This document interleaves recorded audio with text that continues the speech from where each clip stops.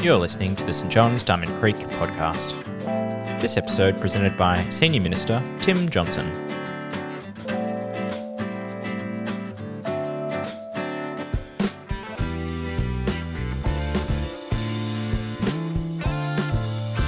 Today's reading is from Revelation chapter 2, verses 12 to 17. To the angel of the church in Pergamum write, "These are the words of him who has the sharp, double-edged sword. I know where you live, where Satan has his throne, yet you remain true to my name. You did not renounce your faith in me, not even in the days of Antipas, my faithful witness, who was put to death in your city, where Satan lives. Nevertheless, I have a few things against you. There are some among you who hold the teaching of Balaam, who taught Balak to entice the Israelites to sin, so they ate food sacrificed to idols and committed sexual immorality. Likewise, you also have those who hold the teaching of the Nicolaitans. Repent, therefore, otherwise I will soon come to you, and I will fight against them with the sword of my mouth. Whoever has ears, let them hear what the Spirit says to the churches. To the one who is victorious, I will give some of the hidden manna. I will also give that person a white stone with a new name written on it, known only to the one who receives it." This is the word of the Lord. Thanks be to God. Well, you're probably familiar with the chameleon. Chameleons are famous for blending in with their surroundings, changing their skin colour, being hard to spot because they look like the terrain around them. Psychologists talk about a chameleon effect amongst humans as well, that people naturally and unconsciously mimic other people in social interactions. So there's been some experiments run, and in one experiment where they had two people together performing a task where they had to describe photos. But one of them was actually an actor placed there by the experimenter. And if the actor did things like smile or jiggle their foot, then the other person would unconsciously mimic their behaviour. When they were asked about it afterwards, they weren't even aware that they were doing it. They weren't even conscious that the person they were with was doing these things, and yet they reflected their behaviour like a chameleon adapting to what was going on. And it seemed as well that this built rapport between the people, that where there's more mimicking of behaviour, people like each other more. But we do this sort of thing all of the time without even realising it. Think about yawning. When someone around you yawns, what happens? You can't help but yawn as well. We tend to mimic and reflect behaviour that we see around us. As followers of Jesus, we want people around us to like us. We do want to be part of the culture and the society in which we live in. And yet, at the same time, Jesus calls us to certain values and behaviours that followers of him need to adhere to. And so there are some things where we don't want to just adapt and fit in with the culture around us. When Jesus calls us to certain ethics or morality, about priorities and life directions, these are things where we don't want to simply reflect the culture around us, but stand out as distinct and different from it. But if reflecting other people's behaviours can build rapport, deliberately standing out as different can have the opposite effect. People can resent us and at times even persecute us for standing out as different, standing for Jesus' values and priorities rather than simply adapting to and reflecting the culture around us. Well, that's the focus of the letter to the church at Pergamum that we read in Revelation chapter 2, verses 12 to 17. Here's our map again that we've been showing through this series, which shows where Pergamum is along with the other churches that the letters in Revelation were written to.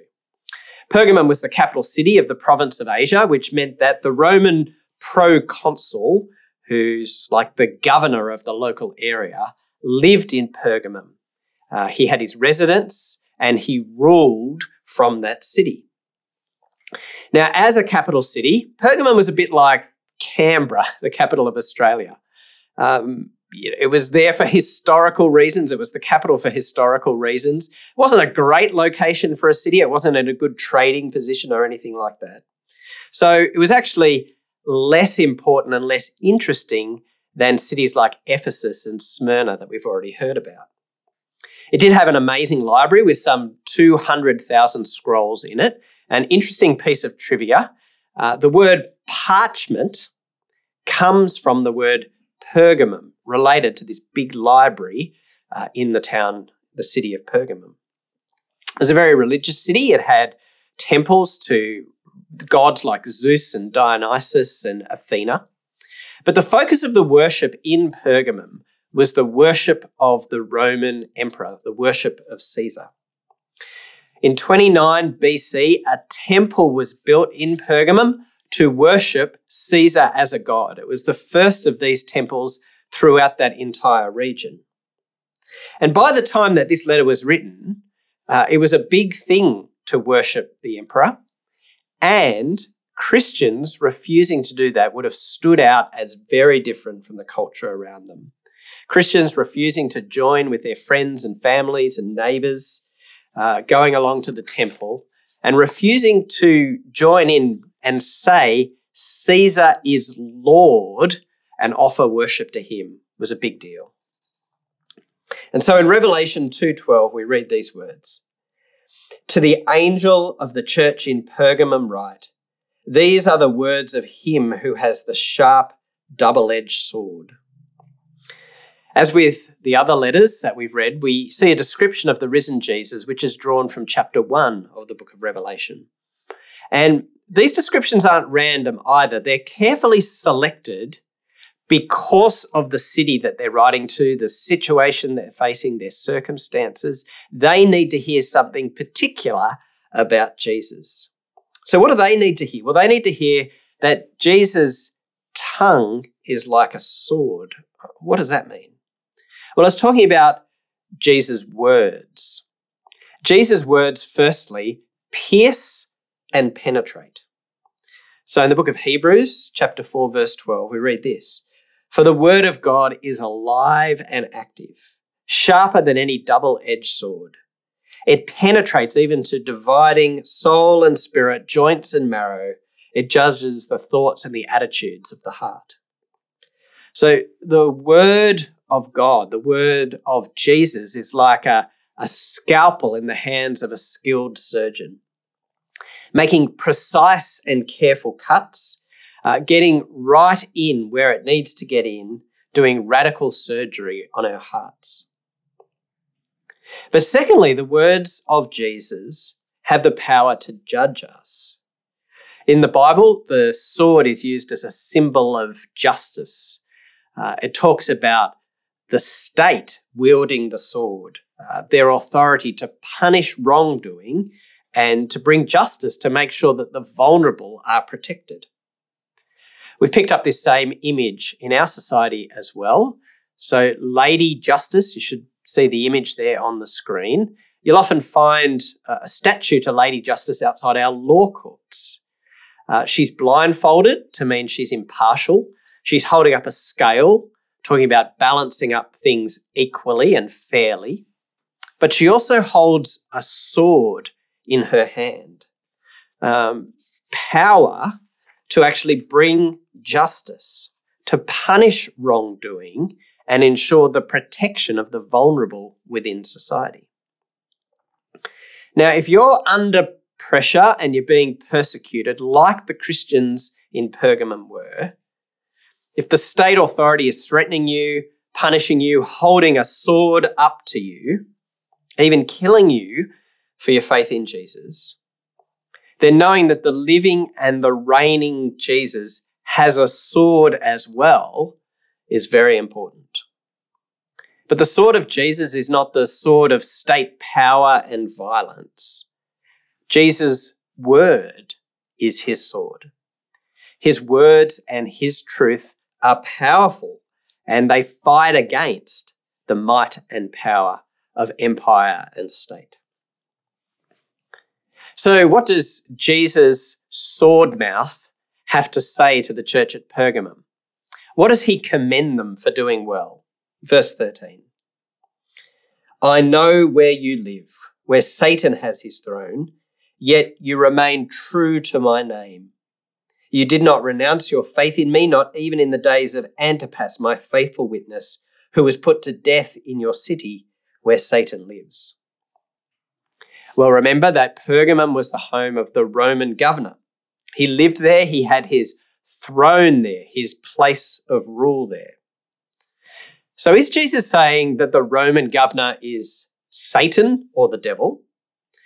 No, but he's saying that Satan works through this earthly authority, this Roman governor, to oppose Jesus and his people. As we heard last week, the Christians in this part of the world were under great pressure to conform, to worship the emperor as God rather than to be faithful to Jesus. It would have started as peer pressure and persuasion, moved on to financial pressure where their businesses were shunned and that had an economic impact on them, and then moved on to physical intimidation, threats, violence, and even martyrdom. We read here that Antipas was obviously killed for his faith, like Polycarp, who Dell told us about last week. And yet the church at Pergamum is commended. They're commended for remaining true to the name of Jesus, for not giving up their faith in him, holding on even when it costs them their lives. But it appears that not everyone in the church at Pergamum have done this, because the critique of the church follows in verse 14. Nevertheless, I have a few things against you. There are some among you who hold to the teaching of Balaam, who taught Balak to entice the Israelites to sin so that they ate food sacrificed to idols and committed sexual immorality. The mention of these guys, Balaam and Balak, is a reference to an Old Testament story back in the book of Numbers, where the king of Moab, Balak, hired this guy Balaam to try and lead the people of Israel astray. And he did that because they compromised in two areas: idolatry and sexual immorality. And here, Jesus pulls up the church at Pergamum for exactly the same two compromises. The idolatry being talked about was quite literal. In Pergamum, citizens were expected to join in worshipping the emperor as a god. We've got some letters from around this time from a guy called Pliny, who was governor of a nearby province, and he describes in his letter how he tests the loyalty of citizens of Rome in his province. And the way that he'd do it, he'd bring in a statue of the emperor into the courtyard, and then he'd ask people to recite a prayer to the Roman gods while offering incense and wine to the emperor's statue. To refuse to do this would have been being disloyal to the state. You know, you're a threat to the whole empire and a threat to the society. We have this thing in Australia, don't we? If people don't toe the line and fit in with what our expected values and behaviours are, we call them un-Australian. Well, the Christians would have been viewed as being un-Roman. And it's not just social pressure either. You've got the Roman authorities there holding a sword while they're telling you that you have to offer incense and pray to the emperor as God, telling you that you must declare Caesar is Lord and worship him. But the trouble for Christians is that we believe that Jesus is Lord and that he's the only one worthy of our worship. And so here's the dilemma for the church at Pergamum. Some of them stood firm even under this pressure, like Antipas, and even lost their lives for it. But for other members of the church, the pressure was too much. It was easier to be like a chameleon, to blend in. You know, when your neighbours are heading off to the temple to offer their sacrifice and join in the worship, what harm really is there if you join in? I mean, it'll help you to fly under the radar. It'll be good for your business, which is really struggling at the moment. It'll help you build relationships with the people in the culture around you. So it was very obvious what idolatry looked like in their culture. And idolatry is still pervasive in our own society, but in different ways. Listen to what Paul writes in Colossians 3:5. Put to death, therefore, whatever belongs to your earthly nature. Sexual immorality, impurity, lust, evil desires, and greed, which is idolatry. Those last four words are striking, aren't they? Greed, which is idolatry. So in an affluent Western democracy like ours, this is one of the key areas where idolatry strikes us. We get caught up with the affluence around us. We just fit in, blend in, change to match the lifestyles of the people around us. We're like chameleons. Christians are hard to spot sometimes because our behaviour is very much like the people around us. Brian Rosner, who's the principal of Ridley College here in Melbourne, says this about greed as idolatry. What do idolaters do with their idols, which believers are meant to do with God? The answer is that they offer their idols love, trust, and obedience. In each case, that is exactly what the greedy do with their money. Greed is driven by an inordinate love, misplaced trust, and forbidden service. So here's the three questions for each of us. What do I love? What do I trust? What do I serve? Do I love wealth or a certain lifestyle that money can bring more than I love God? Do I trust my wealth as security and safety rather than putting my dependence on God? Do I spend too much time and energy in the service of money and building my wealth and lifestyle in a way that undermines my service of God? If we Christians don't look that different from those around us in terms of our attitudes to money, dependence on our wealth, and where our time and energy is spent, if we've camouflaged ourselves so well that we just blend in, then the challenge of greed as idolatry needs to be squarely faced. Its subtlety is actually its danger. The other area that Jesus names here for the church is sexual immorality. Actually, Paul mentioned that, didn't he, in Colossians 3 as well. It's almost as if this is a danger area for every culture, every society, at all times. Now, the Bible's view of sexual ethics can be stated quite simply and clearly. It's this, that sex is to be expressed and experienced only within a marriage relationship. And in the words of the Anglican wedding service, Scripture teaches that marriage is a lifelong partnership uniting a woman and a man in heart, mind, and body. It's actually a positive and beautiful vision for human flourishing. But it's now viewed as outdated and restrictive. More than that, now that Christians are viewed as the bad guys in society, this view is deemed oppressive and harmful. If there was ever an area where the church was tempted to be chameleon-like, this is it. And even parts of the church are compromising in this area, reinterpreting what marriage is and what sexual expression can look like in order to better conform to the views of our society. Now, hear me rightly on this. As Christians, we don't have a right to impose our view on others or to insist that everyone needs to live according to Christian morality and ethics. Apart from the belief that Jesus is Lord, that Jesus is actually God and worthy of worship, that his words are authoritative to shape our lives, why would you live this way and in obedience to Jesus and his commands? But our call to people is to come and meet Jesus. Meet Jesus, who is the risen Lord and who loves us all deeply. Come and experience the fullness of life that Jesus offers us. Come and unite yourself with Jesus and learn his ways.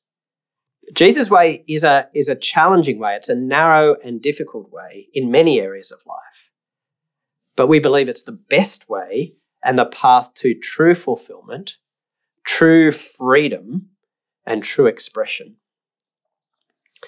For those of us who love Jesus, though, and name him as our Lord, the one who has authority in our lives, then we need to follow the pattern that Jesus calls us to do. But there'll always be a squeeze on us as we do that. We'll always be tempted and pressured to conform to the society around us. There'll always be a temptation to be a chameleon and just to fit in what other people are doing. And so the letter to the church at Pergamum finishes with a warning and a promise. And it's helpful, given the pressure that we face as well, for us to hear these things as well. The warning is in verse 16. Repent, therefore, otherwise I will soon come to you and will fight against them with the sword of my mouth. It's a reminder that Jesus is the ultimate judge, that at the end of the day, all of us will be held to account, held against the standard of his word. It's not the words of our surrounding culture that we need to conform to, but rather we need to align our thinking and our lives with what Jesus tells us to do. In the words of Romans chapter 12, verse 2, do not conform to the pattern of this world, but be transformed by the renewing of your mind. Right? The sword of Jesus' word is more powerful and more ultimate than the sword of empire. Jesus is Lord, not Caesar. Jesus is Lord, not our premier or our prime minister. Jesus is Lord, not the peer group pressure or the latest intellectual fashion. The awesome reigning Jesus will return and he will judge us. And that's when the final truth of his word and our lives will be laid bare.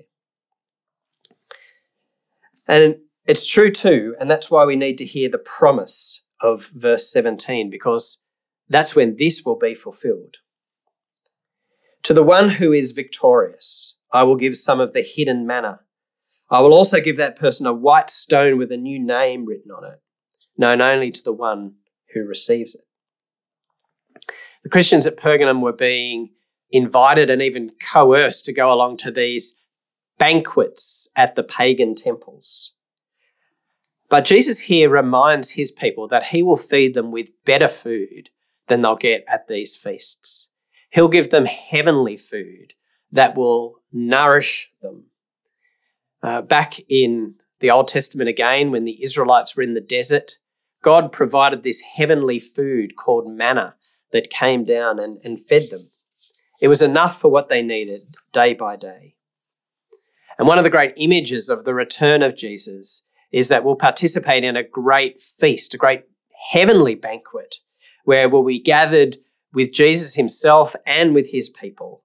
There'll be this great feast and party in heaven, which will be greater than any earthly banquet that we might feel like we're missing out on. The white stone that's referred to here is more cryptic. People aren't 100% sure what is meant here. Sometimes stones were used in ancient times as tickets to get into feasts, so it could be that. But you notice also that there's this name, this new name written on the stone, and it's a name that is known only to the one who receives it. So it speaks about an intimacy here that each of us can have with Jesus. Jesus does call on us to reject the false intimacy of sexual promiscuity and pornography, but he offers us a greater intimacy through deep relationship with him. Relationship that starts now and gives us our lives meaning and purpose. Relationship with the one who knows us deeply, who knows our deepest desires and secrets and loves us. Relationship with Jesus that continues on forever, where even greater intimacy with him is to come when we'll see him face to face and experience him more fully. So there's pressure on us now. There's pressure to worship along with those around us. There's pressure on us to live the way that other people are living. There's pressure on us to conform to the norms and the standards of our society. And it's hard. It's really hard not to be a chameleon and not to want to subtly blend in with what everyone else is doing. But instead, Jesus says to us that we should look to him and we should treat his powerful word as our standard for the way that we shape our lives. He calls on us to be transformed into his image and likeness, to be more and more like Jesus rather than more and more like the people around us. So let me pray for us and the strengthening of God's Spirit as we do that. Lord Jesus, we thank you that your word is powerful and true. And we pray that your word would act like a surgeon on our hearts, shaping our hearts and our lives that we would reflect you. And we pray that we would remember that your word is powerful to judge and that we would align our lives so that they match up with your word and the ethical demands that you place on us and the way that we would live. Amidst the pressures that we face, the pressure to blend in, to be like a chameleon, to be just like others around us, we ask for the strengthening of your Spirit to help us to be transformed into your image rather than what we see around us. And we ask that we as a church community, a fellowship of believers following you together, would offer a different pattern and encourage each other on this difficult journey. So we ask for your help and your strength, and we pray in Jesus' name. Amen. Thanks for joining us. If you'd like to subscribe to this podcast, you can do so in Apple Podcasts, Google Podcasts, Spotify, or wherever you get your podcasts from. Just search for St. John's, Diamond Creek.